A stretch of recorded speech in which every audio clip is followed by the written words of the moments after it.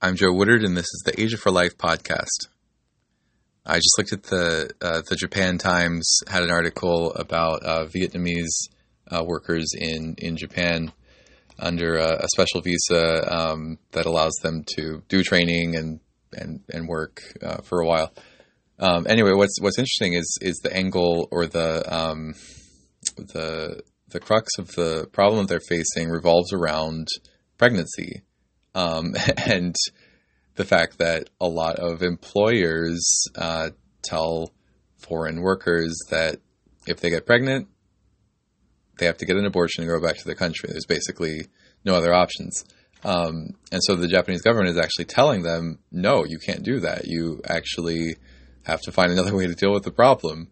So I don't know what's going to come out of this. Like, I don't know how sincere the government is or how much they're going to enforce their policy of that companies should not force their employees to have abortions.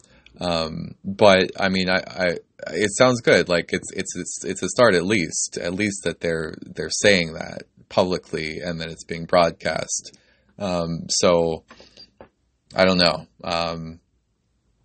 Let's be hopeful. I had a great experience at the March for Life in Tokyo last year during their 5th annual March for Life, and I can see this small network of pro-life people. It has really made an impact over the decades, even though there's obviously a lot of work to do with justice issues in Japan.